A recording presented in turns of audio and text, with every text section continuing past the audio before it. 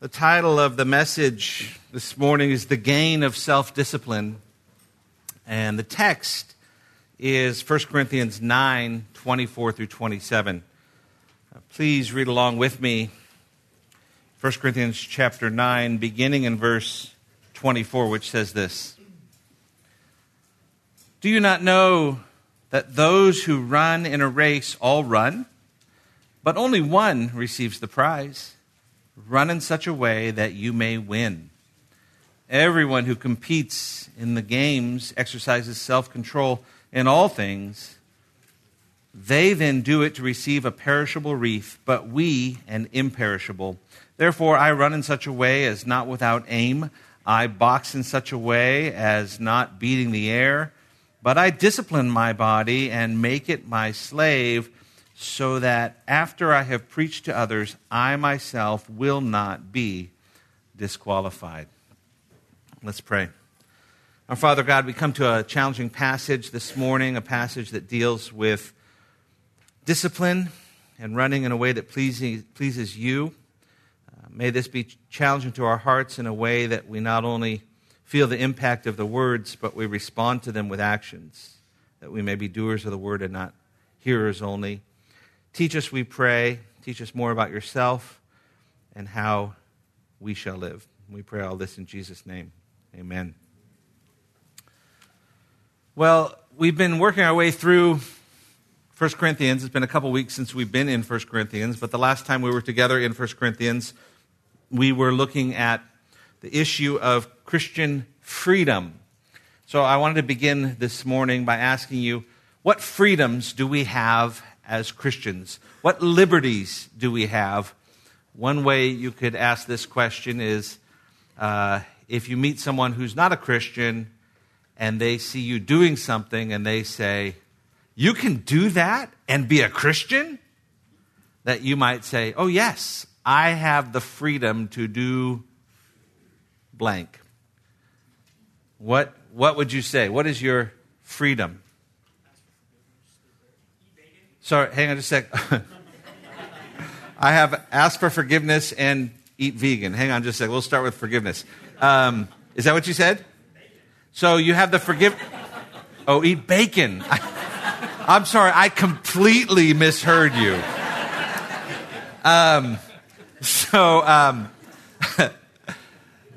Forgive me.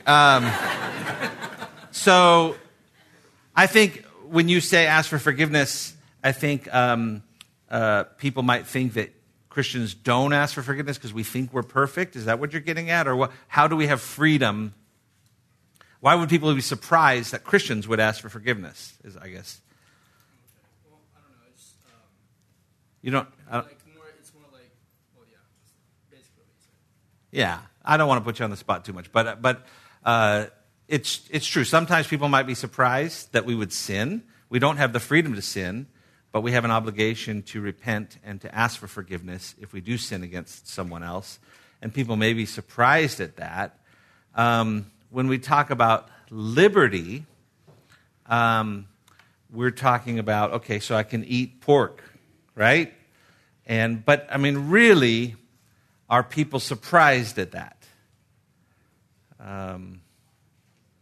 I'll maybe they'd be surprised if you killed the pork before you ate it. If you hunted it down a wild pig and had it mounted and put it on your wall, they might be surprised in that.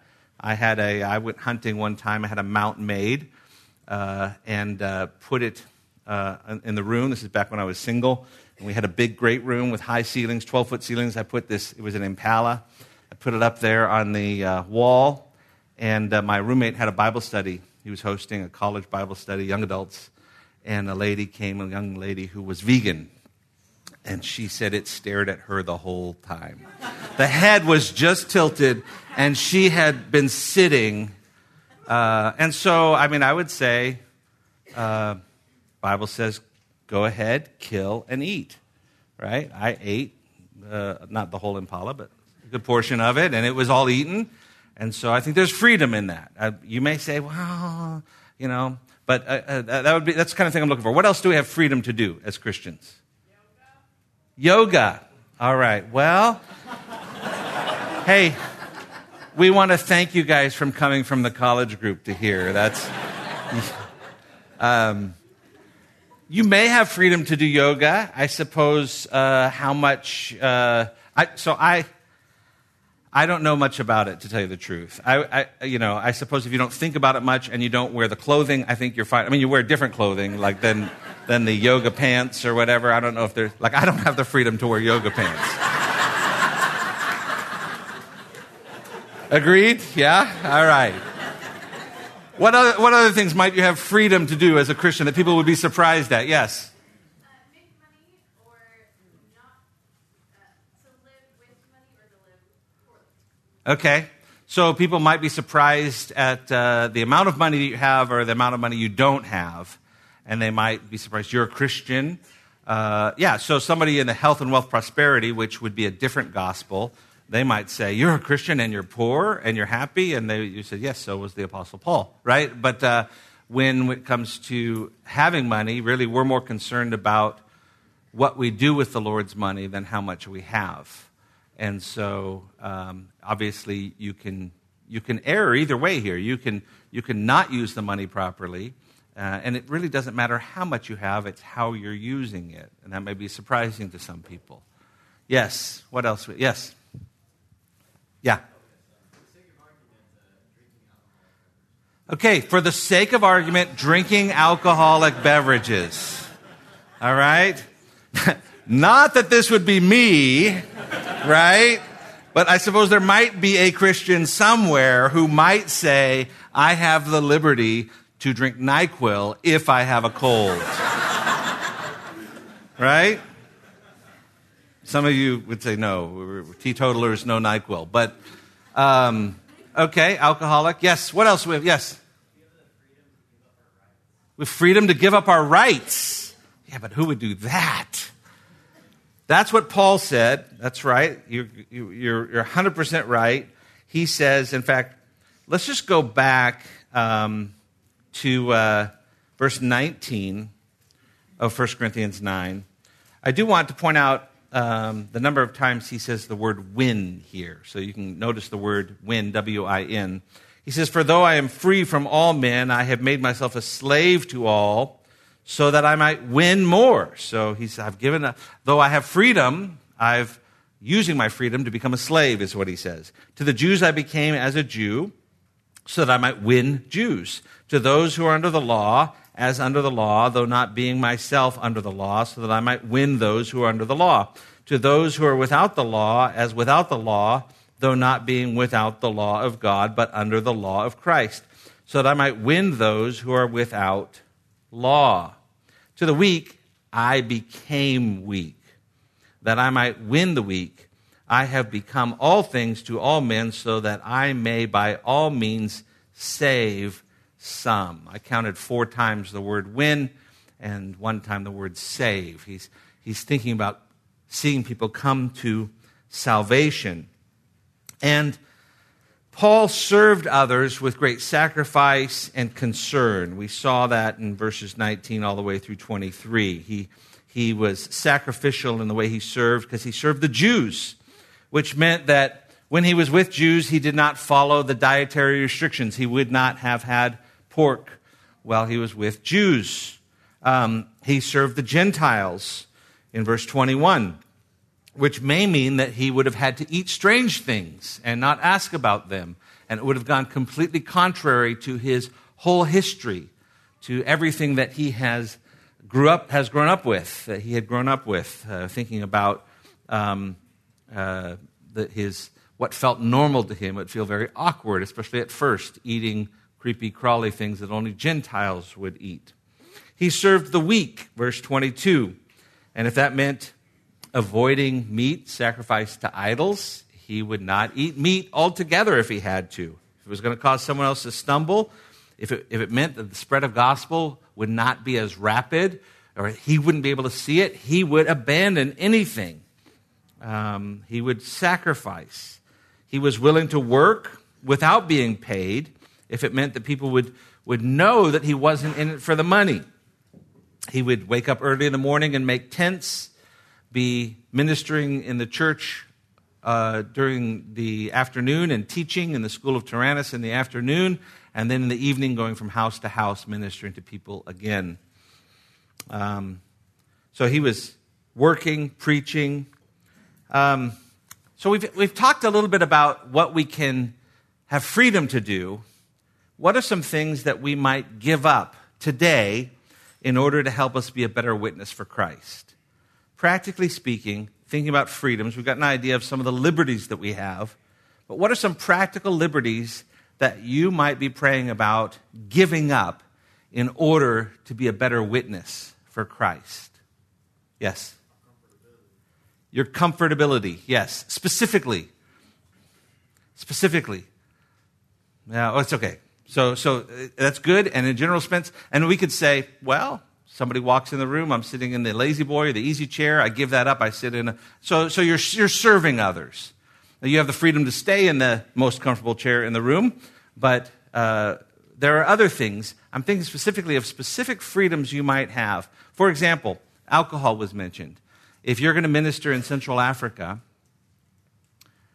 you would be really... It would be to your advantage to abstain from all alcohol in Central Africa, because the average African in Central Africa does not see a reason to drink alcohol other than getting drunk.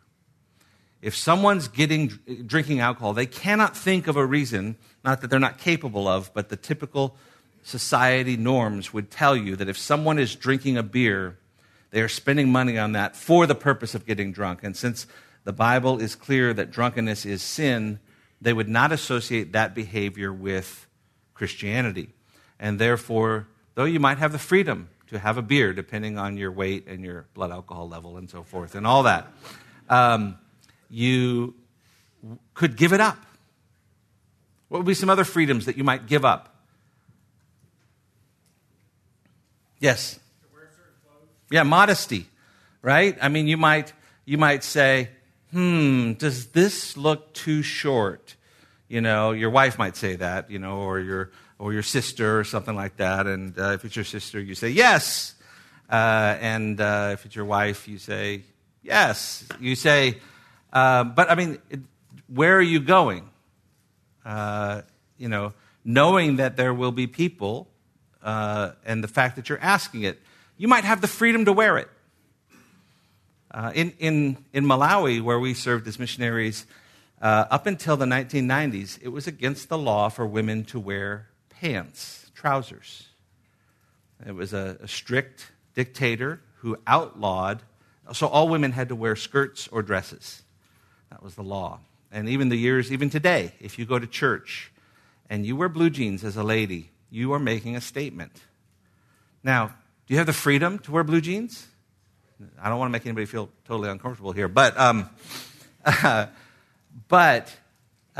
in certain societies, you may learn, I'm going to give that up for the witness of Christ, to not be a distraction.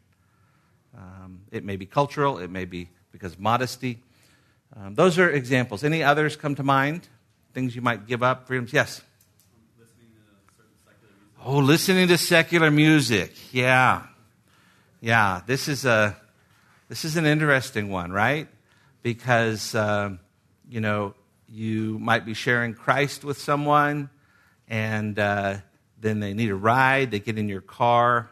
I guess it's probably easier nowadays because you don't have, you know, cassette tapes or CD covers all over your car with, you know, Satan's devil worship band or whatever might be the, you know, the band you're listening to. But you know, you start the car and this music comes blaring and they're like, you're a Christian and you listen to this? Right? And it may be something that you say, well, I need to re-examine what I'm listening to for the witness of Christ. So when we come to verses 24 through 27, I think it's an important passage to look at for us, because many of us, when we think about Christian liberty, our first reaction, our first thought is, I have the liberty to do that. And the question that Paul is getting at here is, what can I give up that is a liberty to be a more effective witness, which is challenging for us because that's not the way we normally think of when we Christian liberty when we think about liberty. So he uses the metaphor of a race. We'll be seeing that. He also uses an athletic metaphor of boxing. But the race metaphor is one that's used throughout Scripture. Galatians 5:7 says, "You ran well. Who hindered you from obeying the truth?" Philippians 2:16, "Holding fast the word of life so that I might rejoice in the day of Christ, that I have not run in vain or labored in vain." Hebrews 12:1, "Therefore we also, since we are surrounded by so great a cloud of witnesses, let us lay aside every weight and the sin which so easily ensnares us, and let us run with endurance the race that is set before us, looking unto Jesus, the author and finisher of our faith, who for the joy that was set before him endured the cross, despising the shame, and has sat down at the right hand of the throne of God." And so we're looking at the metaphor, an athletic metaphor, one dealing with self-discipline.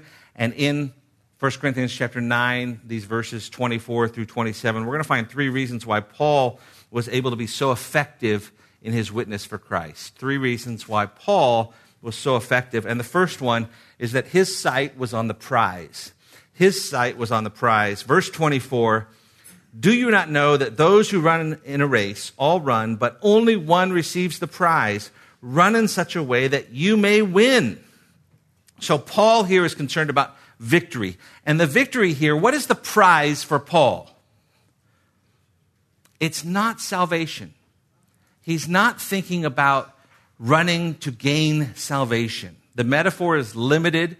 The illustration is somewhat limited. If it were salvation, then only one Christian would get salvation, because he says only one wins the prize.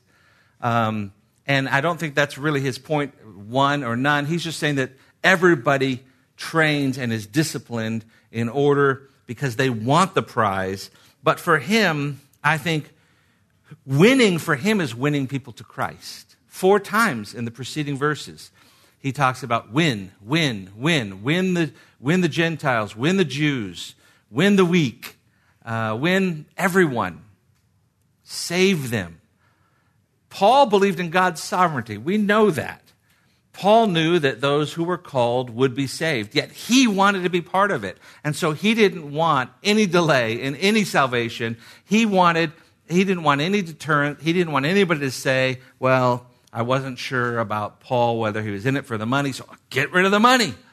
Anything that could hinder. I wasn't sure about Paul because, dietary restrictions. No, he's not going to let that be a problem for him with Jews or with Gentiles. And some of his writing this, as we've said before, may have been because those who were against him were critiquing him about sometimes eating with Gentiles, sometimes eating with Jews. He's saying, I'm not doing those things because I'm inconsistent. I'm doing those things because I'm consistently trying to give up whatever I can for whom I am ministering to.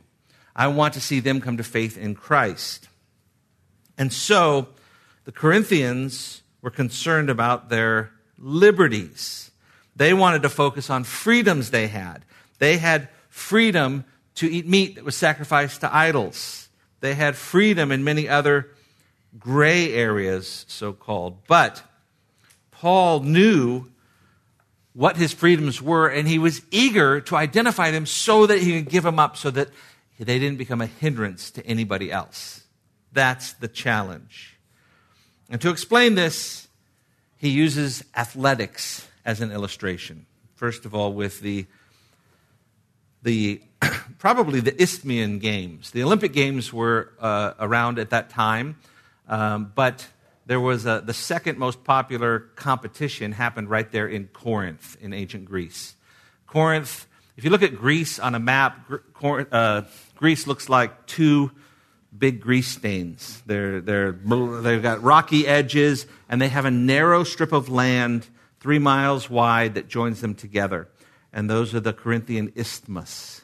And the Isthmian Games were games that people from all around came to. They trained for years for them. It was held every other year. So you would train for at least a year, but you had to train for 10 months for it. And the last month was there in Corinth and had to be under supervision to show that you were actually training seriously for these events. Daily workouts in the gymnasium and the athletic fields. And so knowing this would be extremely familiar to the Corinthians, he writes in verse 24, "Do you not know that those who run in a race all run, but only one receives the prize?" And of course, the way he's worded that, the answer would be, yes, we know that. We know all about that, Paul. Why would anyone train for 10 months if they didn't intend to win? Yet there's only one winner. And so the race here, as we've said, is, and he admonishes them, he encourages them, he actually exhorts them to run in such a way that you may win.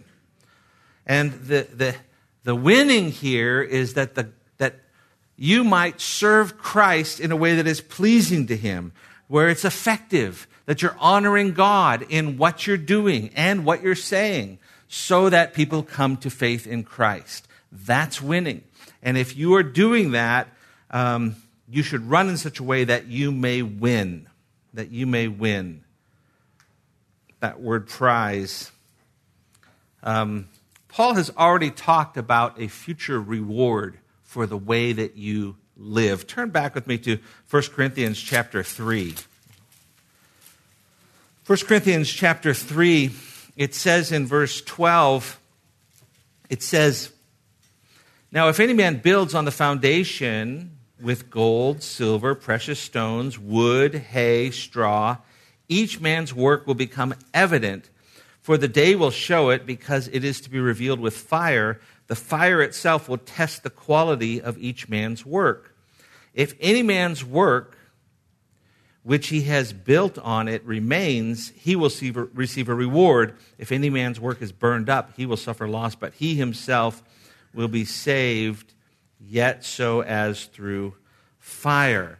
And so Paul is saying that he's encouraging others to run a race. He's already talked about a future reward. We call this the Bema Seat judgment because of the word that's used for judgment. It's different than the great white throne judgment. This is a judgment. The Bema Seat judgment is a judgment that's only for believers. It's also described in 2 Corinthians chapter 5, verses 1 through 10. Verse 10 is where the word bema is used for judgment. It was the type of judgment showing whether a person is worthy of reward or not by their achievements. And so in 1 Corinthians chapter 3, he was talking about the fact that Paul, and Apollos and Peter, some water, some plant, but God brings the increase. So what are you doing to help people grow or to witness for Christ? And he speaks about future rewards as a motive to help people now live a life that is doing what the Lord would have you do. And so we think about this. This happens for believers. It's different than the judgment where it's separation of the sheep and the goats. This is one just for rewards. And those some who are believers, but who are immature and who are not living the way they should live, they still may go to heaven, but as through the flames, without any reward. This metaphor doesn't make sense here if Paul says, run the race to believers that you may win the prize, if the prize is heaven, because all believers already have salvation. We have been born again, and we have eternal life. And there is no such thing as temporary eternal life. If you have been given eternal life and it gets taken away from you, then it wasn't eternal, was it? And so because we have eternal life, he's not talking about that as the prize. But the prize here is sort of a combination, different commentators, with the prize for witnessing in a way worthy of the gospel, or the prize is actually seeing people come to faith in Christ. For Paul, it seems like that was his goal. He wanted to see people come to faith in Christ. His sight was on the prize. That was really the first key that we see in this passage, the first example of the way that he was so effective. The first reason is because his sight was on the prize. Second reason why his example was so effective, his strategy was purposeful. His strategy was purposeful. Verse 25. Verse 25 says, "Everyone who competes in the games exercises self-control in all things. They then do it to receive a perishable wreath, but we an imperishable." Paul had a strategy. that was going to really motivate him to be self-disciplined, to witness to people as God would have him, as Christ would have him. And his strategy included two important elements here in verse 25. The first one is he remembered the need for self-discipline. And secondly, he remembered the nature of the prize. The need for self-discipline is found in the beginning of verse 25. Everyone who competes in the games exercises self-control in all things. This is not hard for us to understand. Winning requires discipline. An athlete follows the training rules of self-discipline, not self-gratification. He disciplines himself in many ways. He runs when he'd rather be resting. He sleeps when he knows it's time for him to go to bed. He gets up early, though he doesn't feel like getting up early. He is all about self-denial. He doesn't sit down before a race and eat an ice cream sandwich. He doesn't. He does what he knows would be beneficial. Month after month, he's consumed with a disciplined lifestyle. Paul asks if the Olympic or Isthmian athlete exercised such great self-discipline or self-control, then to win a prize, why can't Christians? And to intensify that, he compares what they get with what we get.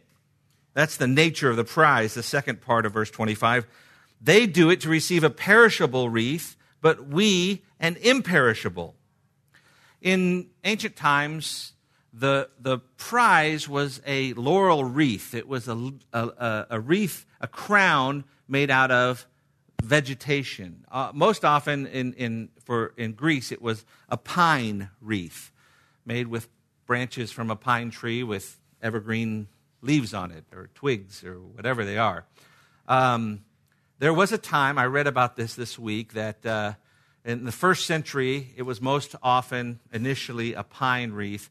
At one stage, they switched to a celery wreath. And then they went back later in the first century to a pine wreath. I don't know the advantages or disadvantages of either, but it's perishable. It didn't last. It didn't last. Why do athletes today really compete? Why does somebody go to the Olympics? Anybody have any ideas why somebody might go to the Olympics? Gold medal. Gold medal comes to mind. All right. So let's think about this, because I did some math this week. Anybody know how much a gold medal is worth? I'm like how much it costs to make a gold medal. So we had games this year, so I looked it up. Guess what? The gold medals in Tokyo were not gold. They were gold-plated. They were silver underneath. And the silver content added up to $400 and some odd. The gold-plated, the whole cost to make it was $870. $870. Now, let's do the math with me. Let's say you train for the Olympics for 3 years. I'm sure most of them train longer. They don't take a year off after the old one. But, okay, 3 years. And let's say you put in a good 20 hours a week. Now, again, I'm going low, okay? Let's say you take 2 weeks off, okay, for Christmas and Boxing Day and all those good holidays, all right? So you got 50 weeks times 20 hours per week. That's 1,000 hours a year times 3 years. You with me? 3,000 hours you've been training for this. $870 divided by 3,000, 29 cents per hour. 29 cents per hour. Woohoo! You think they do it for the prize? Is it the gold medal? Is it the actual value of it? Of a gold medal which is perishable? It's not as perishable as celery, but there are other motives. A Christian athlete would do it to glorify his Lord. A non-Christian athlete would do it for himself. It would be a selfish motive. In ancient Greece, those who were athletes were treated as gods. Those who were really the stellar athletes of those days, they got fame, they got recognition, they got hero status. They were sometimes referred to as immortalized by the fans. However, their immortality didn't really last. because eventually they died. Eventually people forgot them. Christians, we have such a greater reward than any athlete. We run in order to receive, according to 2 Timothy 4:8, a crown of righteousness, which the Lord, the righteous judge, will award on that day. 1 Peter 1:4, an inheritance which is imperishable and undefiled and will not fade away, reserved in heaven. That's why Paul writes, they then do it to receive a perishable wreath, but we an imperishable. And what is he saying? He's saying, shouldn't we put more self-discipline and have more self-control in our lives in giving up liberties that we have in order that we might be better witnesses for Christ? Because they're doing it for something that fades away and is not a good motive, and we're doing it for an eternal reward. And you think about this, what we're talking about is really holy living. Paul wrote to young Timothy in 1 Timothy 4:7, but have nothing to do with worldly fables fit for only old women. On the other hand, discipline yourself for the purpose of godliness. This is sanctification. This is the pursuit of holiness. This is working out your salvation. This is what we do once we realize what we've been given for the sake of giving glory to God, because we have an imperishable reward in heaven. And if people here on earth are going to be disciplined, why can't we when ours is eternal? J. Adams wrote on 1 Timothy 4:7, he says, discipline is the secret of godliness. However, the word discipline has disappeared from our minds, our mouths, our pulpits, and our culture. We hardly know what discipline means in modern society, and yet there is no other way to gain godliness. Discipline is the path to godliness. You must learn to discipline yourself for the purpose of godliness. Now, discipline alone does not bring godliness. But those who are pursuing godliness must be disciplined. John Owen says, no man preaches his sermon well to others if he doth not first preach it to his own heart. Robert Murray McShane, a holy minister is an awful weapon in the hand of God. You want to be effective in your witness to other people? Pursue holiness. McShane wrote about soldiers, commanders who have shiny swords that after they use them, get blood on them, and they take such great care to remove the stains and to sharpen them again. And then he says, a holy minister is an awful weapon in the hand of God. I think that this should challenge us, because we think of our liberties as something that takes us away from holiness. And Paul writes this to the Corinthians and says, give up your liberties, pursue holiness, be disciplined in things for the kingdom's sake. His sight was on the prize. His strategy was purposeful. And there's a third reason why his witness was so effective. The third reason is his self-discipline was passionate. His self-discipline was passionate. Take a look at verses 26 and 27. Therefore, I run in such a way as not without aim. I box in such a way as not beating the air. I discipline my body and make it my slave, so that after I have preached to others, I myself will not be disqualified. We're going to see three ways in which it's passionate. It's passionate. His passion about self-discipline is evidenced in its efficiency, in its expense, and in its effectiveness. Let's take a look, first of all, at the efficiency.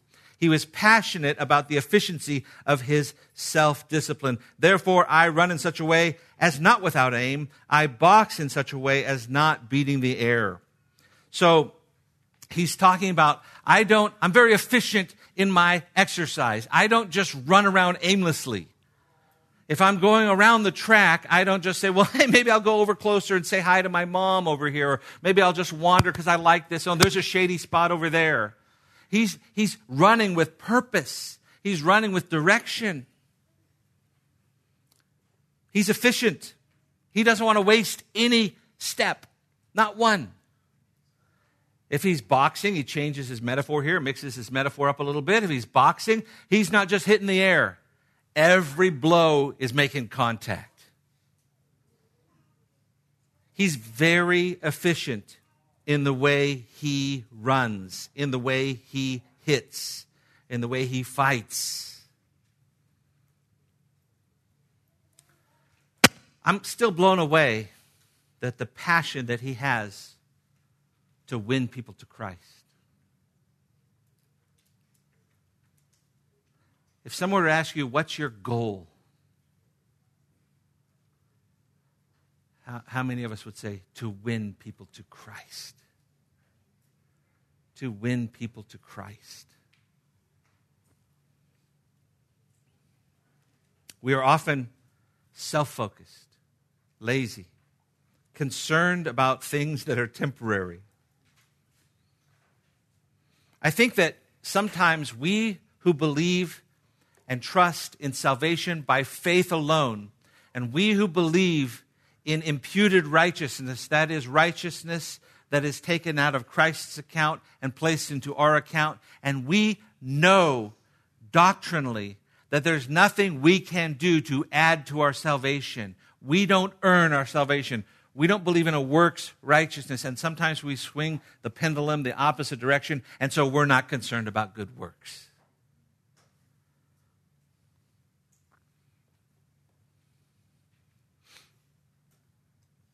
Take a look at a peek at what we're going to look at next week. Chapter 10 of 1 Corinthians, verse 1. For I do not want you to be unaware, brethren, that our fathers were all under the cloud and all passed through the sea, and were all baptized into Moses in the cloud and in the sea, and all ate the same spiritual food, and all drank the same spiritual drink, for they were drinking from a spiritual rock which followed them, and the rock was Christ. Nevertheless, with most of them, God was not well pleased, for they were laid low in the wilderness. They died in the wilderness. Now, these things happened as examples for us so that we would not crave evil things as they also craved. It's so easy to get wrapped up in this world. It's so easy to complain. It's so easy to say the world is going downhill.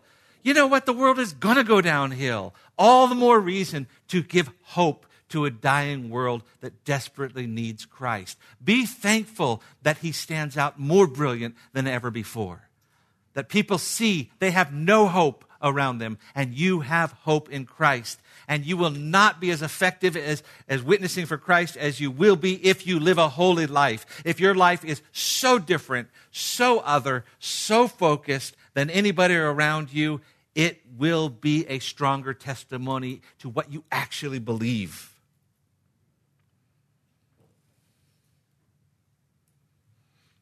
Paul did not waste one punch.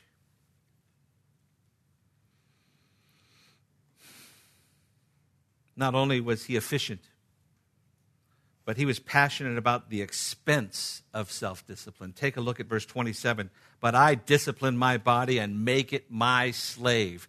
In other words, he spared no expense. It didn't matter what it cost him. If he had to give up all his rights and become a slave. He was not just working up a sweat. He was in a real battle.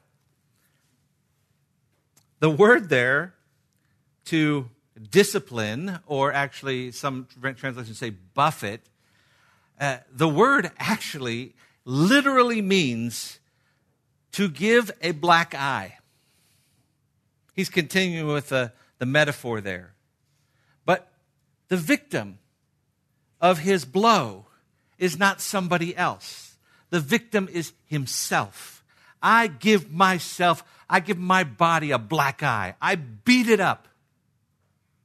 Now, this should no way cause us to think that somehow beating yourself up, that somehow some sort of way of just, I got to beat, some sort of asceticism, some sort of God's pleased when I make myself suffer.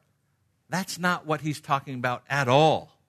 He's saying when there's a cost, and I'm going to suffer because of it, but the gospel is going to be proclaimed more clearly, and God is going to be glorified more there is nothing I hold back. There's no liberty too costly for me to hold on to. I will let it all go for the sake of the gospel. I will spare no expense.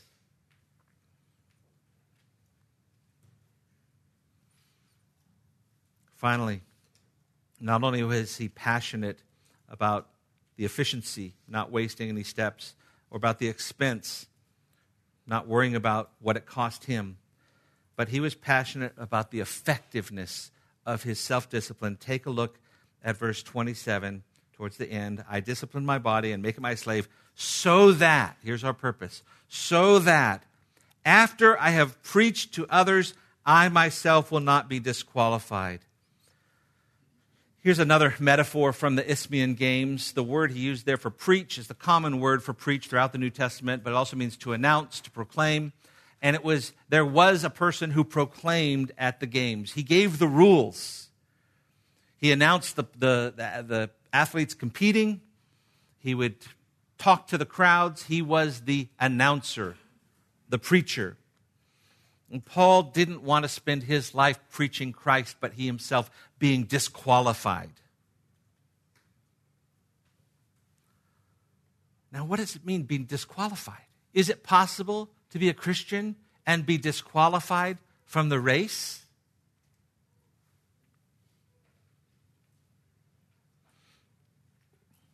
People have looked at this again and been confused, but I think if we think about what Paul is saying, the prize is glorifying God by seeing people come to faith in Christ.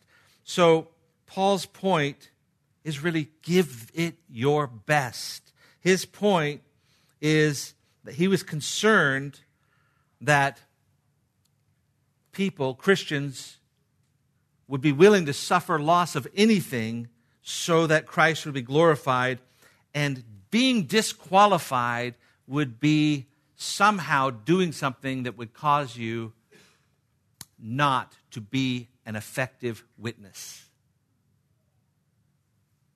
That's the disqualification here. The disqualification. Many believers, many of us, we start the Christian life with great devotion, with great fervor. And after a while, we lose that. We break the discipline. We break the training. And before long, we find ourselves disqualified by participating in sin that ruins our testimony. And what Paul is getting at here is he's saying, go back and keep your eye on the prize. His sight was on the prize. His strategy was purposeful. His self-discipline was passionate. Why is it, just let me ask you this, why is it that Paul was so much more effective in winning people to Christ than we are? Why is it that we do not have dozens of people coming every week who are hearing about Christ from people in this group? It's because we are not pursuing holiness with the same kind of vigor and commitment and self-denial that Paul did. We have God's word. I don't, the purpose is not to make you feel bad. The purpose is to motivate us. But let me just open it up for questions, and I'll ask the first question, and then if you have questions about this passage, we can close with that. My first question are, what are some of the things that actually prevent us? What do we do? Is it that we're too intimidated? What are the reasons that we are not as disciplined as Paul? Yes? Fear of man, fear of rejection, fear of persecution.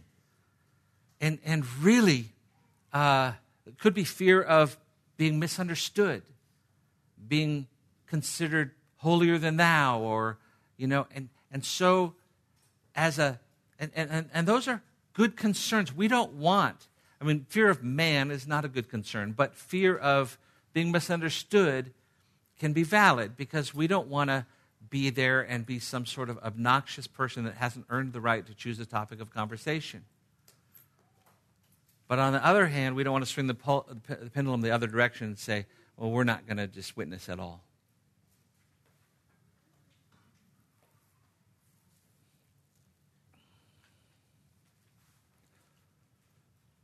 I think busyness of life, it's amazing how busy we get. And we catch ourselves saying, well, I just don't have the time. And I think part of that is due to a lack of real, genuine care for others because we get wrapped up into ourselves. If we think about the eternal impact of sharing Christ with others and we love them, we will share no matter what it costs. We have 7 or 8 minutes here. I just want to take some time for questions. Yes? The day of Christ for rewards. So the Bema Seat judgment would be...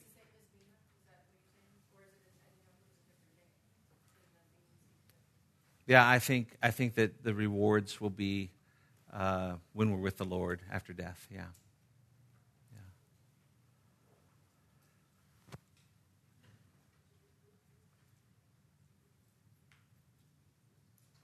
Any other questions? Yes. Maybe comment a little bit. I think a lot of people maybe in this room or around people who would claim to be a Christian, but look at their life and say, well, that's kind of questionable, but they don't want to confront them on their actual lack of true faith. Yeah, I think the question is when we're around people who claim to be Christians and yet there are issues in their lives. How do we confront them, or we feel awkward to confront them? The first thing is, again, if we're pursuing holiness with real vigor, it's going to come out naturally. I think that it will come out more naturally because there will be a greater distance between you and somebody who's running with their feet tied together because they're entangled with sin. And so we need to put off every...